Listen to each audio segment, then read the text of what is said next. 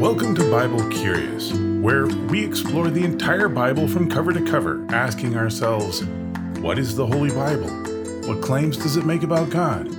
And what message does it have for us today? Whether you are faithful or unfaithful, believing, unbelieving, or just plain curious, this series is for you. I'm Arthur Milliken, and today we will be reading Job, chapters 35 through 37 from the World English Bible. You can find our reading plan at biblecurious.org/plan. The Book of Job, chapter 35. Introduction. The young Elihu is offended that Job accuses God of wrongdoing. He's also offended that Job would question the need to obey God, asking, "What's in it for me?" After all, what's in it for God? Is God harmed by Job's disobedience or helped by Job's righteousness? How does Job have any right to demand a personal appearance from God? In this chapter, Elihu reminds Job of God's justice. Chapter 35. Moreover, Elihu answered, "Do you think this to be your right? Or do you say my righteousness is more than God's, that you ask, what advantage will it be to you? What profit will I have more than if I had sinned? I will answer you, and your companions with you. Look to the skies and see. See the skies, which are higher than you. If you have sinned, what effect do you have against him? If your transgressions are multiplied, what do you do to him? If you are righteous, what do you give him? Or what does he receive from your hand?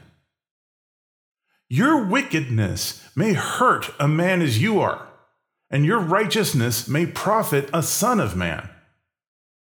By reason of the multitude of oppressions, they cry out. They cry for help by reason of the arm of the mighty. But no one says, where is God my Maker, who gives songs in the night, who teaches us more than the animals of the earth, and makes us wiser than the birds of the sky? There they cry, but no one answers, because of the pride of evil men. Surely God will not hear an empty cry, neither will the Almighty regard it. How much less when you say you don't see him, the cause is before him, and you wait for him. But now, because he has not visited in his anger, neither does he greatly regard arrogance. Therefore Job opens his mouth with empty talk, and he multiplies words without knowledge." Elihu argues that we owe our loyalty to God simply because he created us and gave us human intelligence. But no one says, where is God my Maker, who gives songs in the night, who teaches us more than the animals of the earth, and makes us wiser than the birds of the sky? If we don't actively seek our Creator in our daily lives, then why should we be surprised when we don't see his presence? The Book of Job, chapter 36. Introduction. Having rebuked Job for passing judgment on God, Elihu continues by describing in great detail how God uses justice to teach both the mighty and the afflicted. When you find yourself suffering, it is far better to seek instruction from God than to complain about his unfairness toward yourself and others. Does God allow the wicked to get away with their evil deeds? That's not your business. Don't be distracted by your own ignorance. Focus on what God is teaching you in that moment. And remember that he operates on a much larger scale than you think. Consider the weather, for example.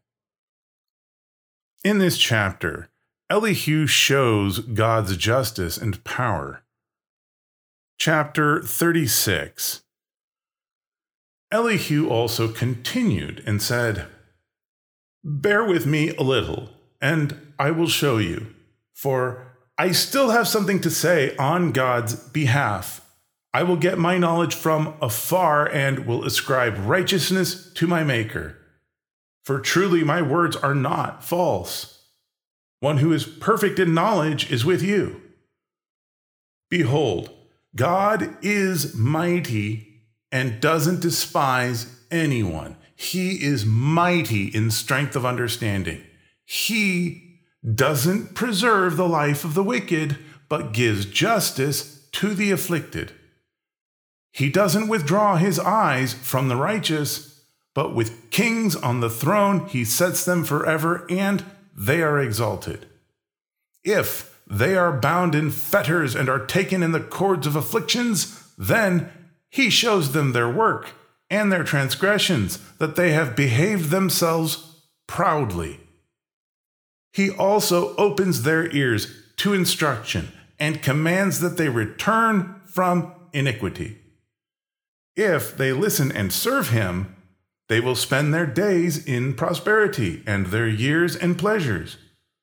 But if they don't listen, they will perish by the sword. They will die without knowledge.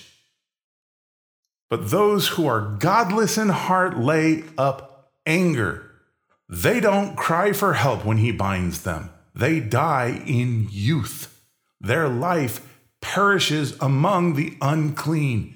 He delivers the afflicted by their affliction and opens their ear in oppression.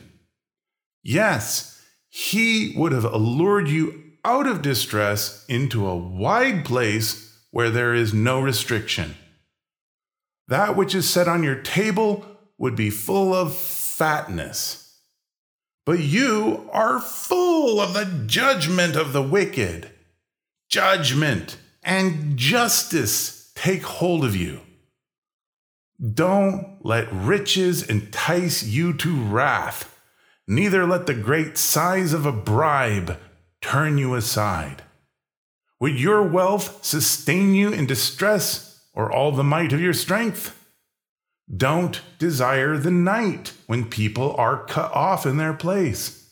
Take heed, don't regard iniquity, for you have chosen this rather than affliction. Behold, God is exalted in his power. Who is a teacher like him? Who has prescribed his way for him? Or who can say, you have committed unrighteousness? Remember that you magnify his work about which men have sung. All men have looked on it. Man sees it afar off. Behold, God is great, and we don't know him. The number of his years is unsearchable.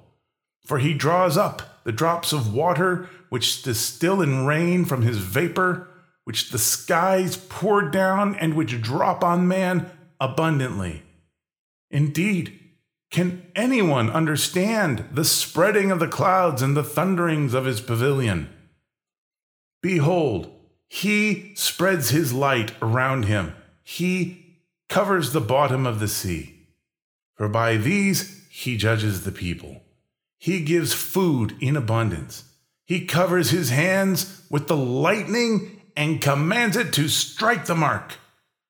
Its noise tells about him, and the livestock also, concerning the storm that comes up. It's surprising how clearly Elihu makes the case for God in this chapter. If shyness slowed down his tongue earlier, that shyness is now gone. Elihu explains with perfect clarity that the reason we should turn to God is so that he can grant us wisdom. Even greater than justice is wisdom. The curse of the wicked is that they die without wisdom. Why is wisdom so important? Because it is the only thing we can take with us beyond the grave. As for Elihu, this uncanny knowledge must come from somewhere. Either God put words into Elihu's mouth without Elihu having any idea what he was talking about, or perhaps Elihu, like the adversary, had come from going back and forth in the earth and from walking up and down in it. And as for God, Behold, God is great, and we don't know him. The number of his years is unsearchable. For he draws up the drops of water, which distill in rain from his vapor, which the skies pour down, and which drop on man abundantly. Indeed, can anyone understand the spreading of the clouds and the thunderings of his pavilion? Behold, he spreads his light around him. He covers the bottom of the sea. For by these he judges the people. He gives food in abundance. He covers his hands with the lightning and commands it to strike the mark. The book of Job, chapter 37, Introduction. After educating Job and his friends about the justice and majesty of God, Elihu concludes his monologue by introducing God himself, as Yahweh prepares his own entrance in the presence of all who stand before him. As Elihu describes the frightening phenomena preceding God's appearance, take a moment to follow along with your mind's eye. These things are happening as Elihu speaks, because God is in control of all. In this chapter, Elihu proclaims God's majesty. Chapter 37. Yes, at this my heart trembles and is moved out of its place. Hear, oh, hear the noise of his voice, the sound that goes out of his mouth. He sends it out under the whole sky, and his lightning to the ends of the earth. After it, a voice roars.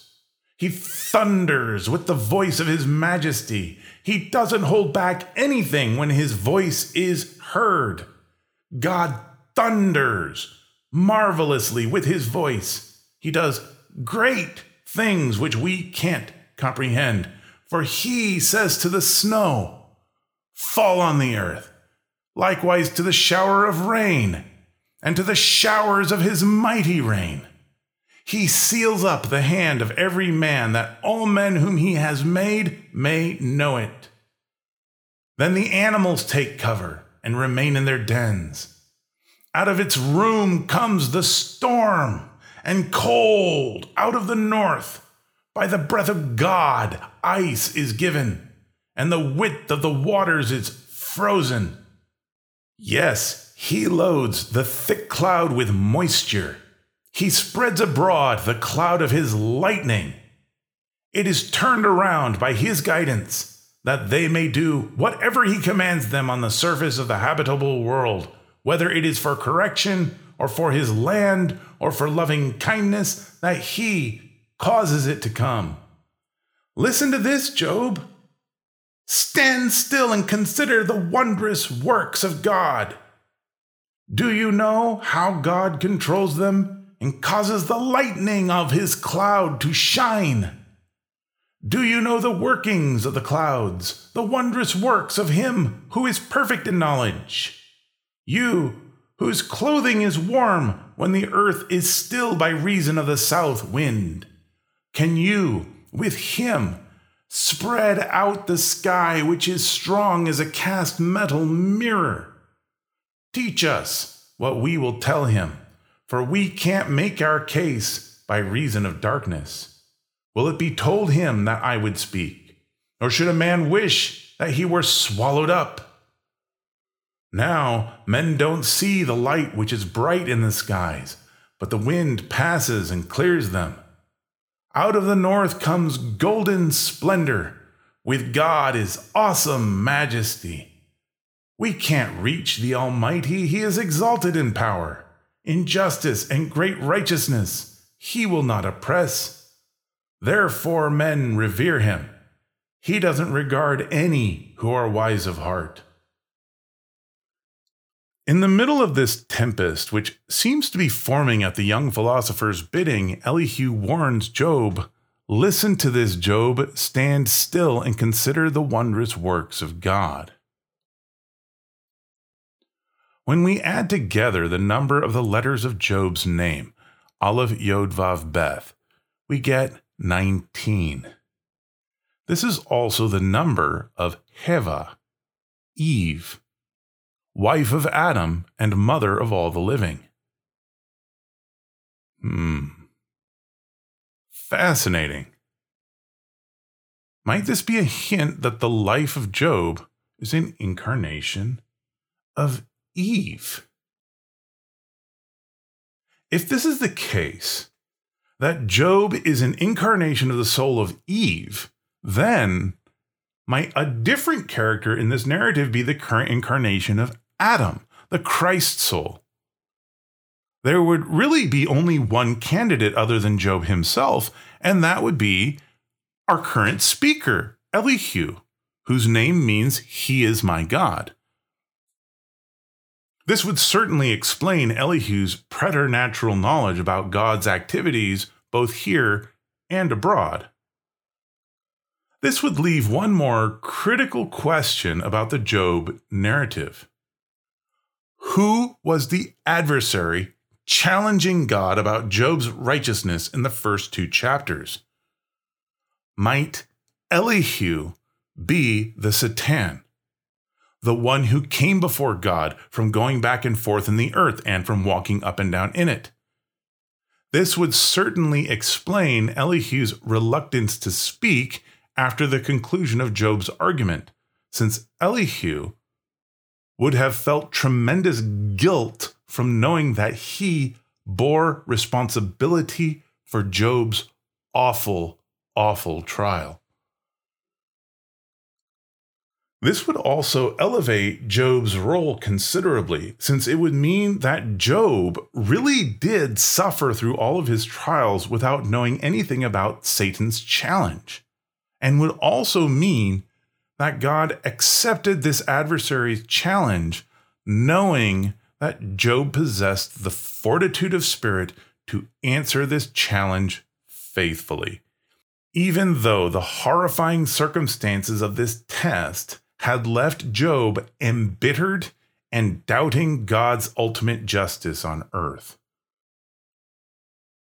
It would also cast Elihu as the narrator of this story, dictating to Moses in Egypt this beautiful poem about seeking faith during life's darkest moments, honoring the life of Job, and answering his cry from chapter 19.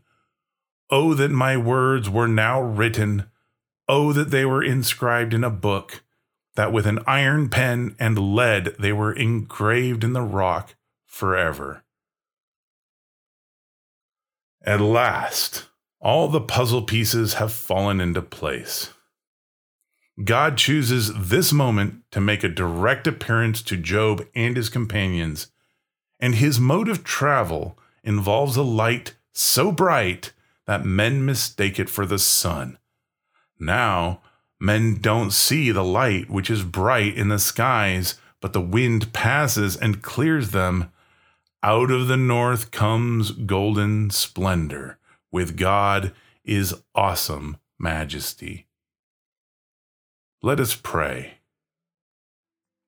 Our Father in heaven, may your name be kept holy. May your kingdom come. May your will be done on earth as it is in heaven. Give us day by day our daily bread. Forgive us our sins, for we ourselves forgive anyone who is indebted to us. Bring us not into temptation, but deliver us from the evil one.